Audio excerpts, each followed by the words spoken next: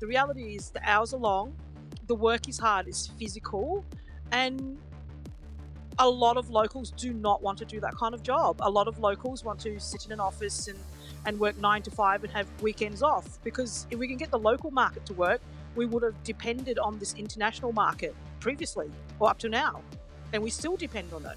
Today on Dirty Linen, after indulging in a 100th episode celebration yesterday, today we are back and talking with key players in the hospitality world about staffing. Today, I wanted to have a chat to Jerry Mai.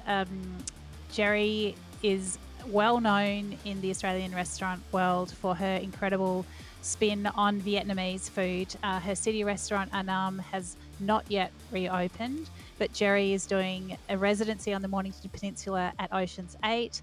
She also has restaurants, pho restaurants in the city and a beer hall in Glen Waverley. Jerry, thank you so much for taking the time to come and have a chat to Dirty Linen today. Thank you so much for having me. And what an introduction. Oh, I mean, I could go on for hours talking about you and the energy and excitement that you bring to our food world.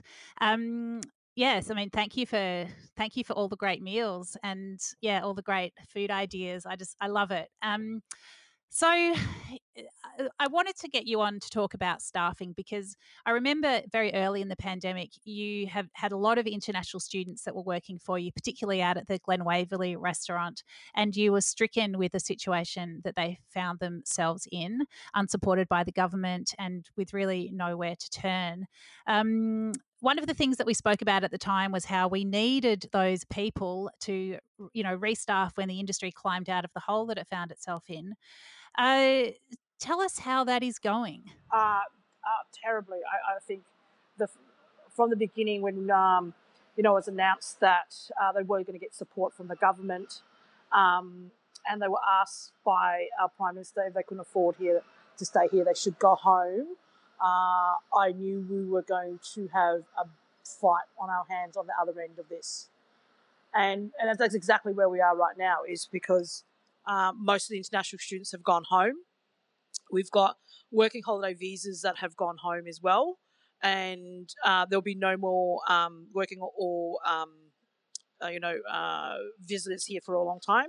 So I can't find staff. That's why we're opening only a couple venues at the moment. Of our 5 venues, we only have 2 venues open. We just simply don't have the staff.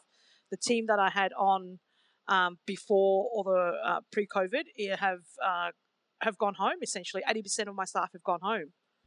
Jeez, mate, this is so foreseeable. We knew this was going to happen. Now it's happened, and what it means is that we can't open the economy as much as everyone would love to. You can't have as much money flowing through your business as you would love to, and correct. We don't have the restaurants that are such a key part of our identity and our activity, and just they're just who we are. We can't open them. No, we can't. And the thing is that a lot of skilled staff have gone home, 457 visas, working holiday visas, international students. We're not going to get any more working holiday visas in here for for the next year or two. International students that have gone home won't be able to come back for, again, another year or two.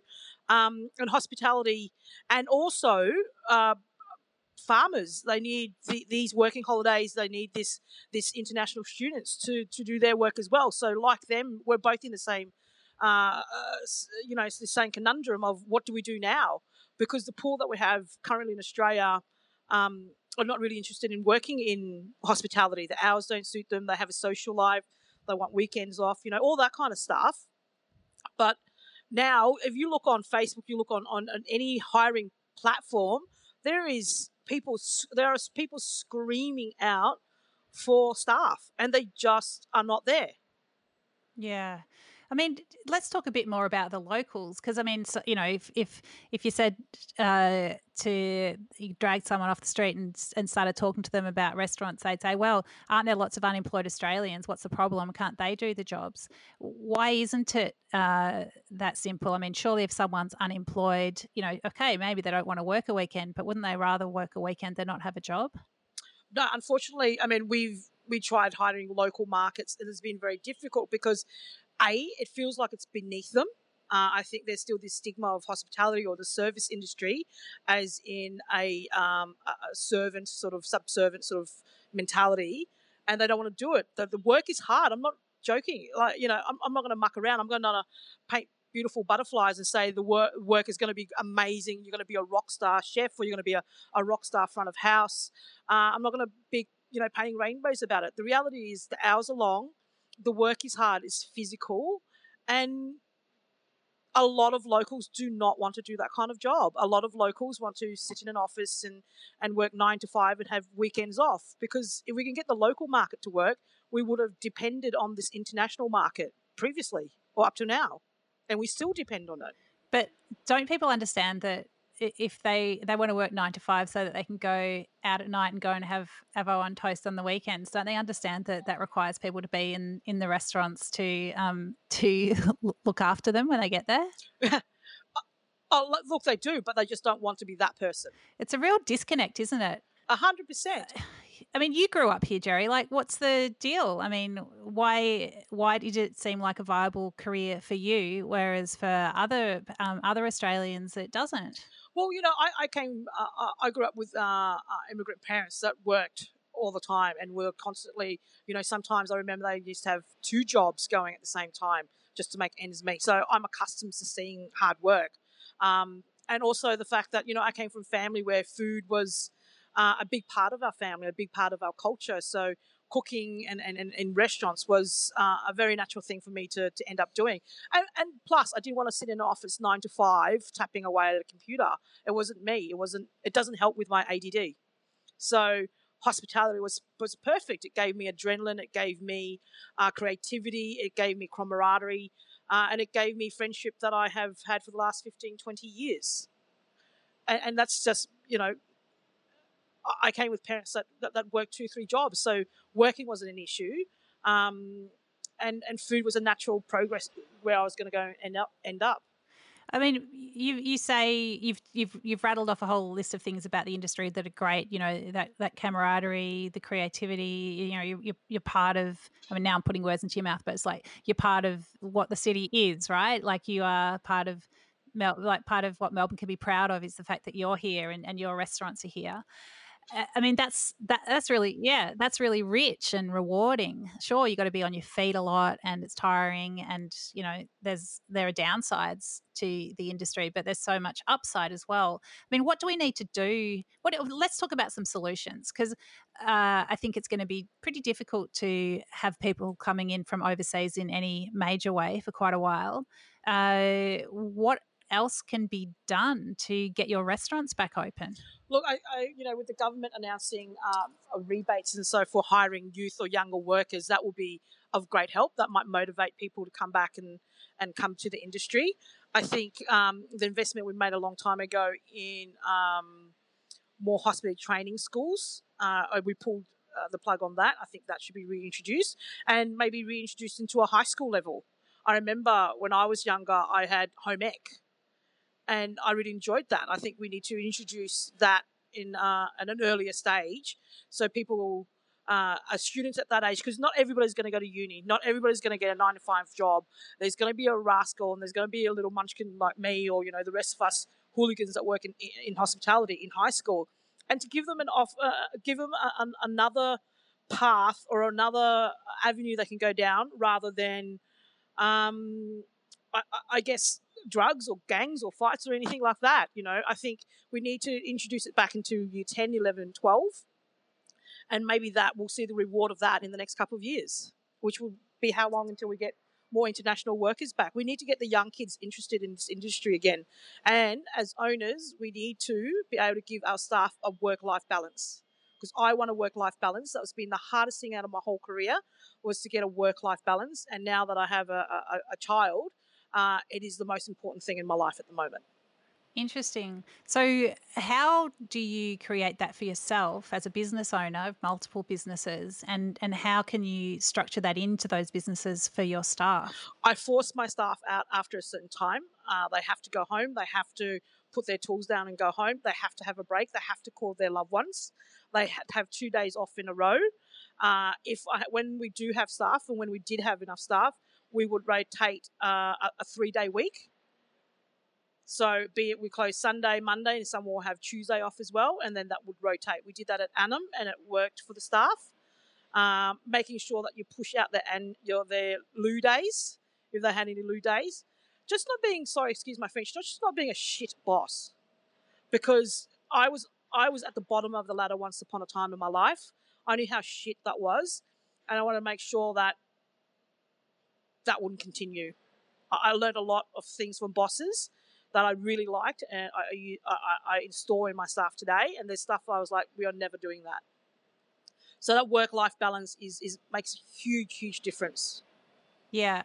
I reckon, I mean, flipping the conversation a bit, if you are looking for work, if you are a hospitality employee, do you feel like this is actually a really good time to find that excellent employer? Because 100%. yeah, you're in demand, right? Correct, 100%. And I ask those people that are out there looking for a job, don't just go to, I'm going to work for, no offense to the high-end restaurants, I'm just going to go work at a high-end restaurant. Try and see if another restaurant that, you can hone your skills in and not be part of a machine. But go and find a job that you're going to love. Go and approach a restaurant, even if they're not hiring. Say, I want to work for you because I see these things in your businesses. I see this thing in your food, or I see this is how you treat your staff, or I have had friends. This is their market. This is their market to choose whom they want to work for, and we've never had this opportunity before. In hospitality, we seem to resign before we have another job. We quit our jobs before we found another job, and then 3 weeks later, we realize, oh shit, I have no more money. I have to go and find a job immediately, and I'll go and work for just anybody that will have me. Yeah. But this is the time to be choosy. Yeah, this is the time that you should work out the path of your career for the next 5 years, and who and what business is going to help you get there. Because we never ever get this chance. We never get an opportunity to work out what we're going to do with our lives. We just blindly put our head down and work. Or the career hospos, and all I ask and all I say is the career hospos, the ones that have heap of experience, take a couple of young people under your wing in your venue. Take them under your wing, teach them the skills, teach them the love and the passion that you have, because I think in the last few years has been lost. But take a couple of young kids under your wing. Teach them, train them, because there are kids out there that do want to learn, that are desperate to be taught, but because we were just running around so much trying to keep each venue above water, we forgot about the training, and that's why we're suffering now, because we don't have enough young trained staff. And it's time for a bit of nurturing, you reckon? I think so. I think we all need a bit of nurturing. We've come out of something that is never ever happened in this lifetime, and we need to help each other through this. The only way this industry is going to survive is like any other industry. The older, the more experienced staff or experienced people need to teach the younger and the new generation coming through. Show them why you want to do this industry. Show them why you love this industry, so then they can have that same love and passion that we have had for 20, 30 years, and that needs to be shared and shown. Yeah. So your comment before about mapping out your career, like looking ahead 5 years and working out where you want to go. Can you talk a bit more about that process? Like, what kinds of things would you be thinking about? What kinds of questions would you be asking of yourself and of potential employers? So the best thing I ever did for my career was I mapped it out. From when I first started this industry, I mapped it out. I worked out, because if you don't map your career out, what you're going to do is you're just going to go jump from job to job to job, and you're going to hate the industry because you don't find there is a reason or a goal that you're working towards. I have parents that had owned restaurants, so my goal was always to own a venue, own a restaurant. So I mapped out what I wanted to cook in my career. I first started my apprenticeship cooking Italian food, and then it got changed to doing the old Peroni bar became Lotus Bar, which did Asian food, and I was like, this is what I want to do.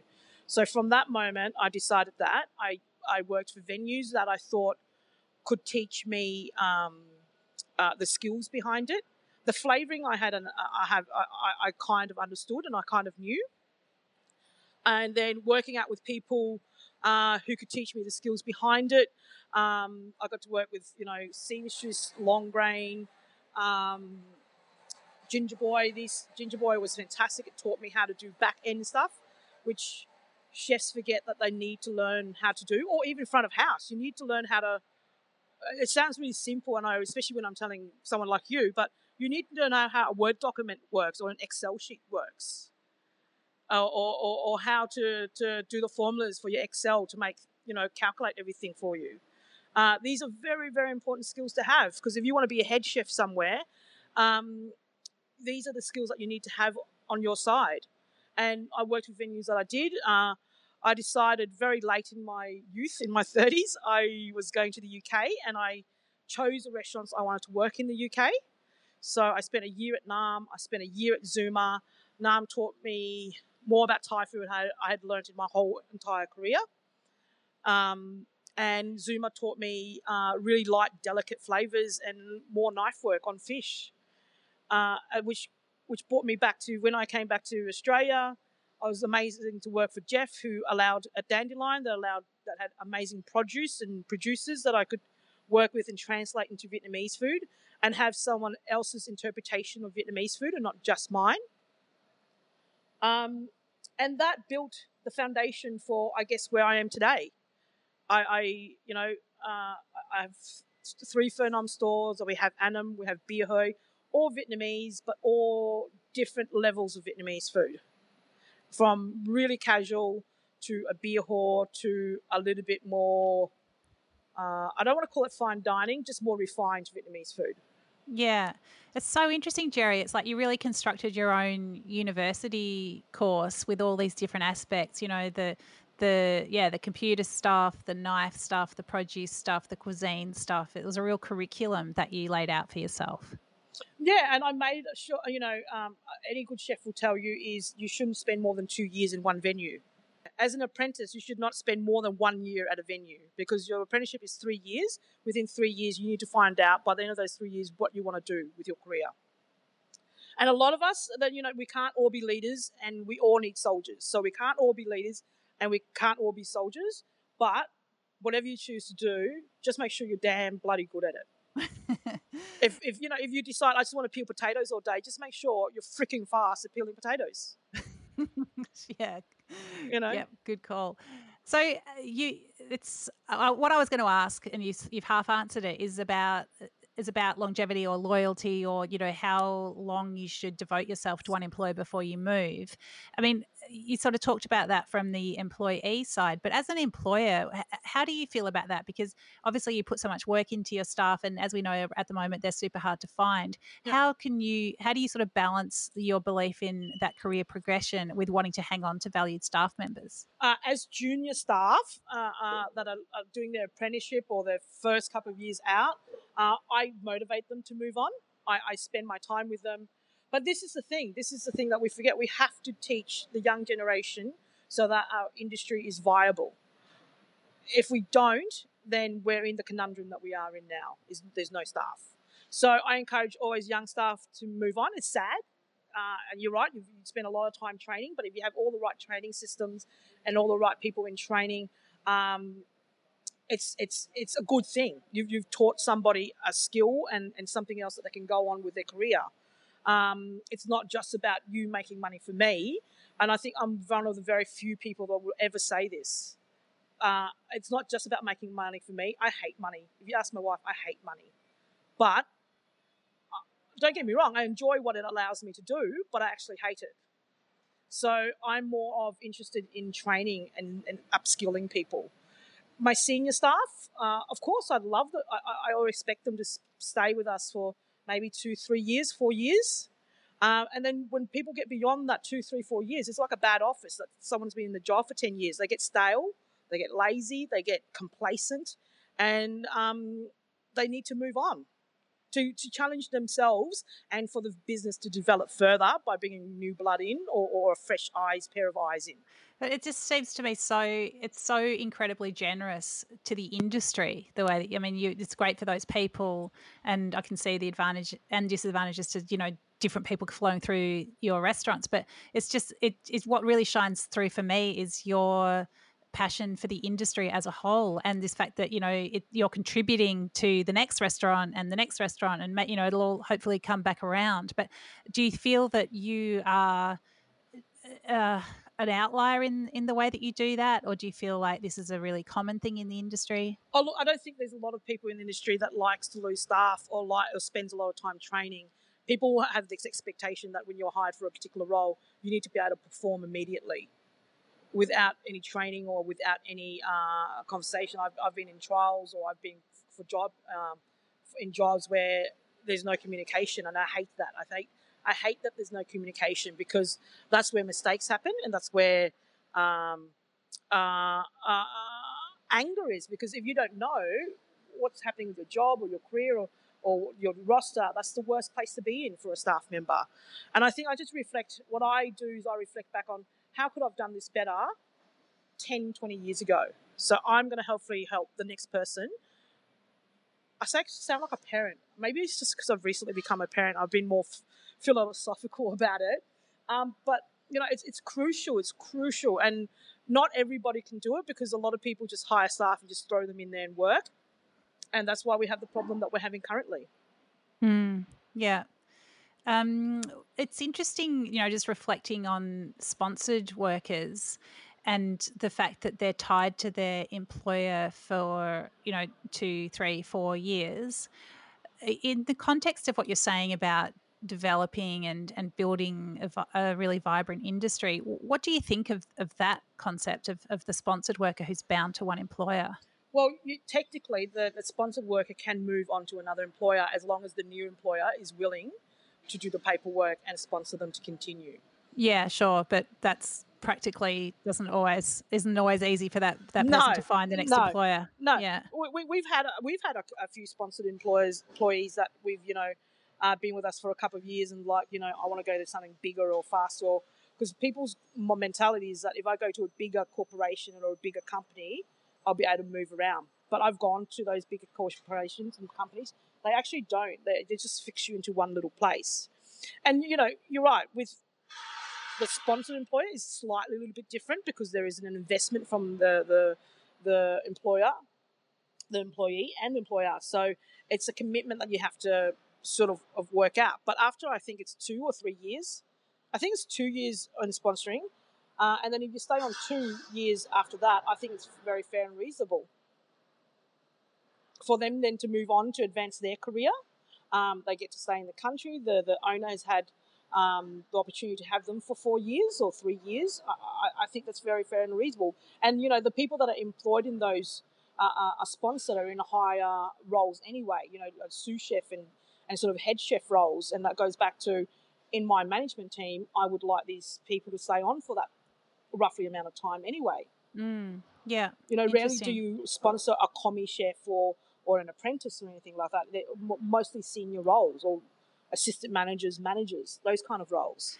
What about the students that you were employing and the working holiday visas? Were they hospitality lifers, or were they mostly people who were here studying, and hospo was just a way that they paid the bills while they were here? I think it's column A and column B. At Fernom, we hired unskilled or untrained staff, and then we trained them to our processes and our procedures, and then they actually leave our venue and then go into restaurants to work, because we've trained them this basic skill that they now can go into a smaller restaurant or a smaller cafe and do the job. With our guys at Annam and Beho, we're very fortunate that we get to hire skilled staff that come in there. They, we teach them, they teach us. I'm always of the mind that I've never learnt everything in this industry, and I'm always so excited to see if anybody has any other way to do it better than what I'm doing. Wow.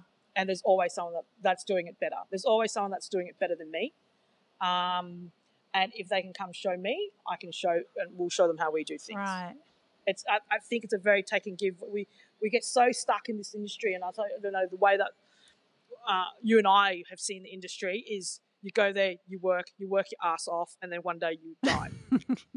But I don't want people to do that to this industry. I really, I have a love for the industry, for hospitality, but I have a love for Vietnamese and Vietnamese food. So I guess I'm fortunate where I get to teach people Vietnamese food, or staff Vietnamese food, but then get them to have a different set of skills as well. Yeah. Especially in the kitchen. Because some things I do and they're like, you can't do that. It's like, my mum said I could, so you can go do that.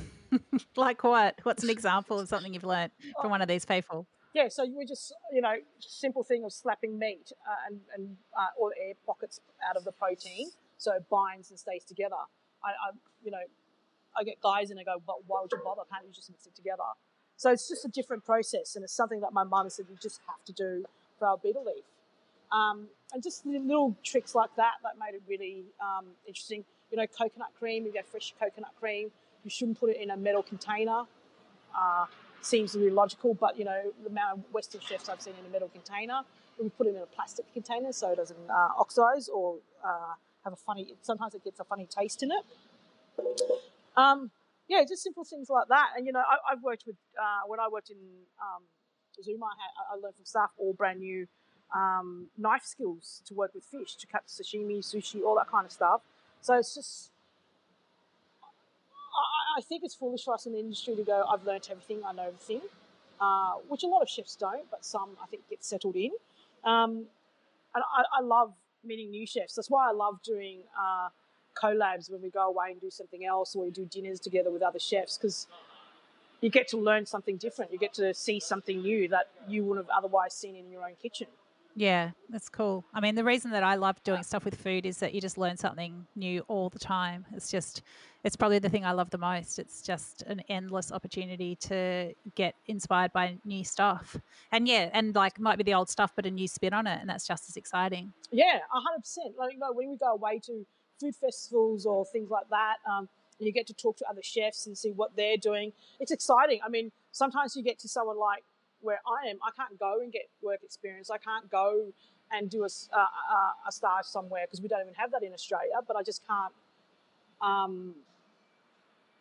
go and get a job somewhere just to say I can have a look. People's like, what are you doing? What the fuck are you doing here? But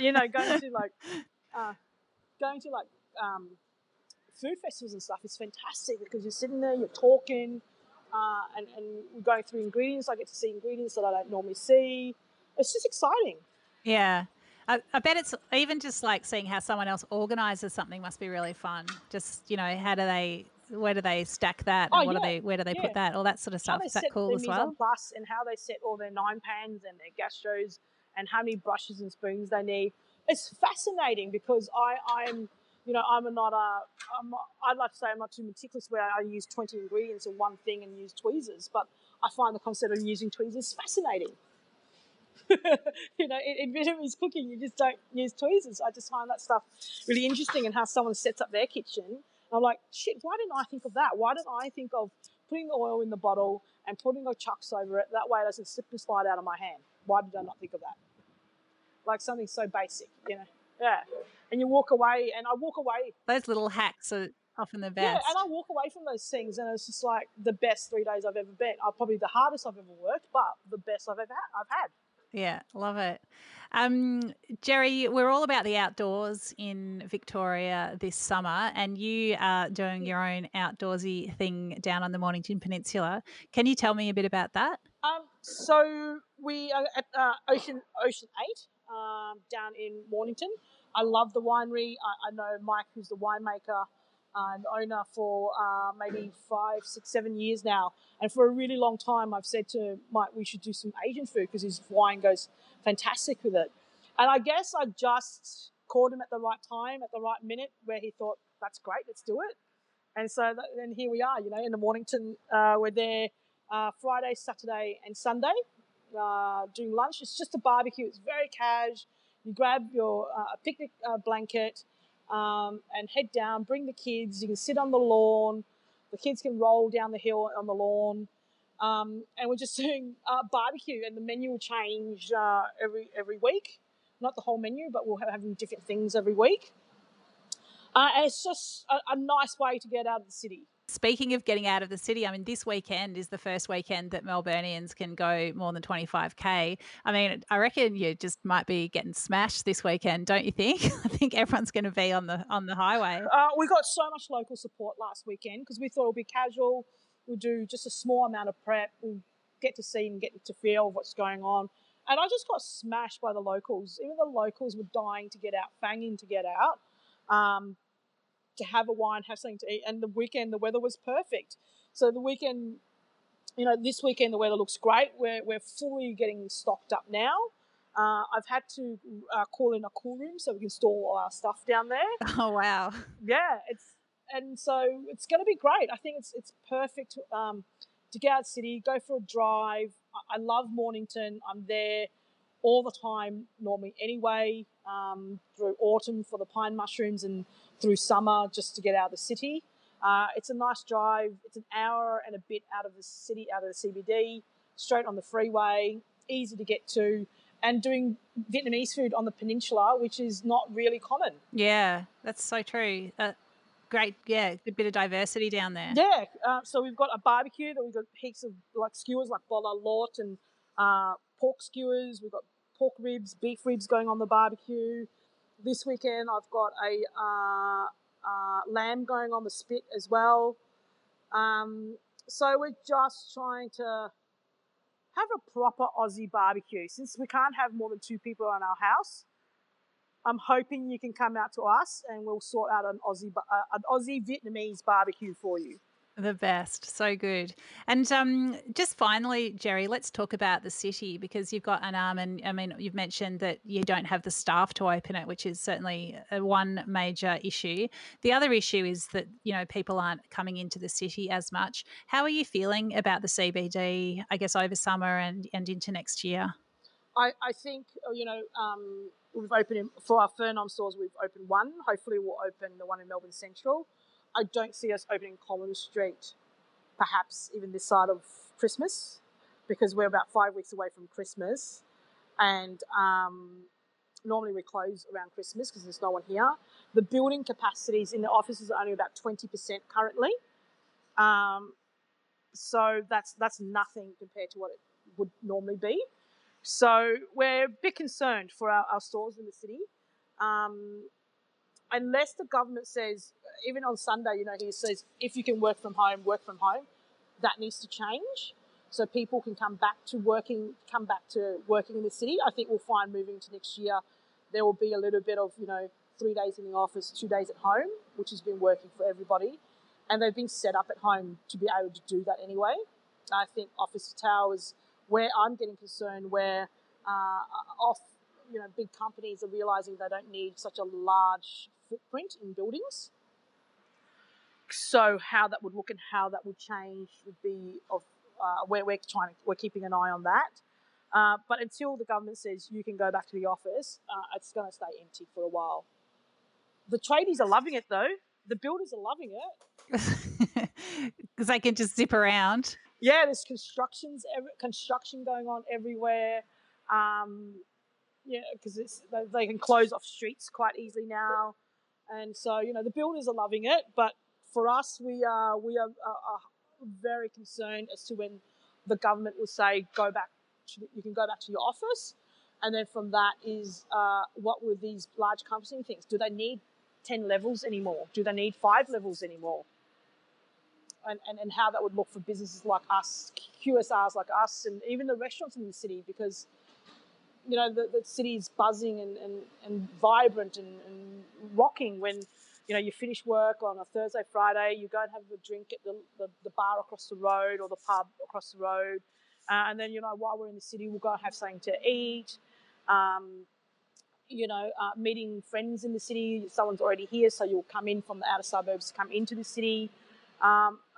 I think that landscape's going to change, and I think we need to sort of work out what we're going to do, and that's what we're doing, working out what we do. But, Glen Waverley's that in the outer suburbs is getting a lot of love out there at the moment because people are just staying local. people are staying around their suburb, around the area still, eating and drinking around there. So I think we'll see a huge shift this Christmas, this year, out to the outer suburbs. Yeah, I'm sure you're right. And I think that development where Boho is out at Glen Waverley, it's almost in retrospect a bit of a genius move because it's that sort of indoor-outdoor plaza kind of vibe. So the whole outdoor thing works really well there, doesn't it? Yeah, it's fantastic out there. You know, they've added additional tables and chairs out there to the common areas. So it means that, you know, people can buy takeaway or from the food court and come sit around there. It's a really nice little hub, little community feel out there, you know, and that's where I think the city's going to, and that's where the city's going to struggle. I mean, I admire what the Melbourne City Council's doing with all the outdoor seating and how much they've invested in it, but I'm not quite sure that's enough to rescue us. Well, I think also, you know, especially you would have got a lot of theatre trade as well. So until all those, the theatre, the concerts, until that sort of stuff comes back, that will also be a bit of a dent in trade. Yeah, hugely. You know, Wednesdays, Thursdays and Saturday, Sundays for us, or Friday, Saturdays for us. So, yeah, and that's all back to consumer, how confident they are what's going on and how confident they are with the government. And I think everybody is feeling a lot better considering we've had 11 double donuts days. Yeah. Long may they continue. Oh, long may they reign. Yeah, it's great. Well, Jerry, I hope that, you know, with all the different things you've got going on, that it sort of patches together into a brilliant summer for you and your staff and all the new staff that are going to hear what an amazing boss you are and start bashing down the door to work with you. Thank you so much for your really encouraging and inspiring words today. It's so heartening to hear your love of the industry, and I think Melbourne is so lucky that you're such an important part of our food scene, because you're just really contributing to what, you know, the good things that are going to come for Melbourne restaurants. Thank you so much. No, thank you so much for letting me have my heartfelt conversation about it. I've been ranting to my wife. It's nice to rant to somebody else about it. Great. Happy to be your rantee anytime. Thanks, you, Jerry. Thank you. This is Dirty Linen, and I'm Danny Vallant. We air the issues that the hospitality industry finds hard to talk about. We spend a week thrashing around each issue, hearing from different people with unique perspectives. We want to hear from you as well. If you have something that needs to be said about a topic, get in touch so we can include your perspective. Contact us at dirtylinen@deepintheweeds.com.au or hit us up on Insta at Dirty Linen Podcast. We can't wait to hear from you. This is a Deep in the Weeds production.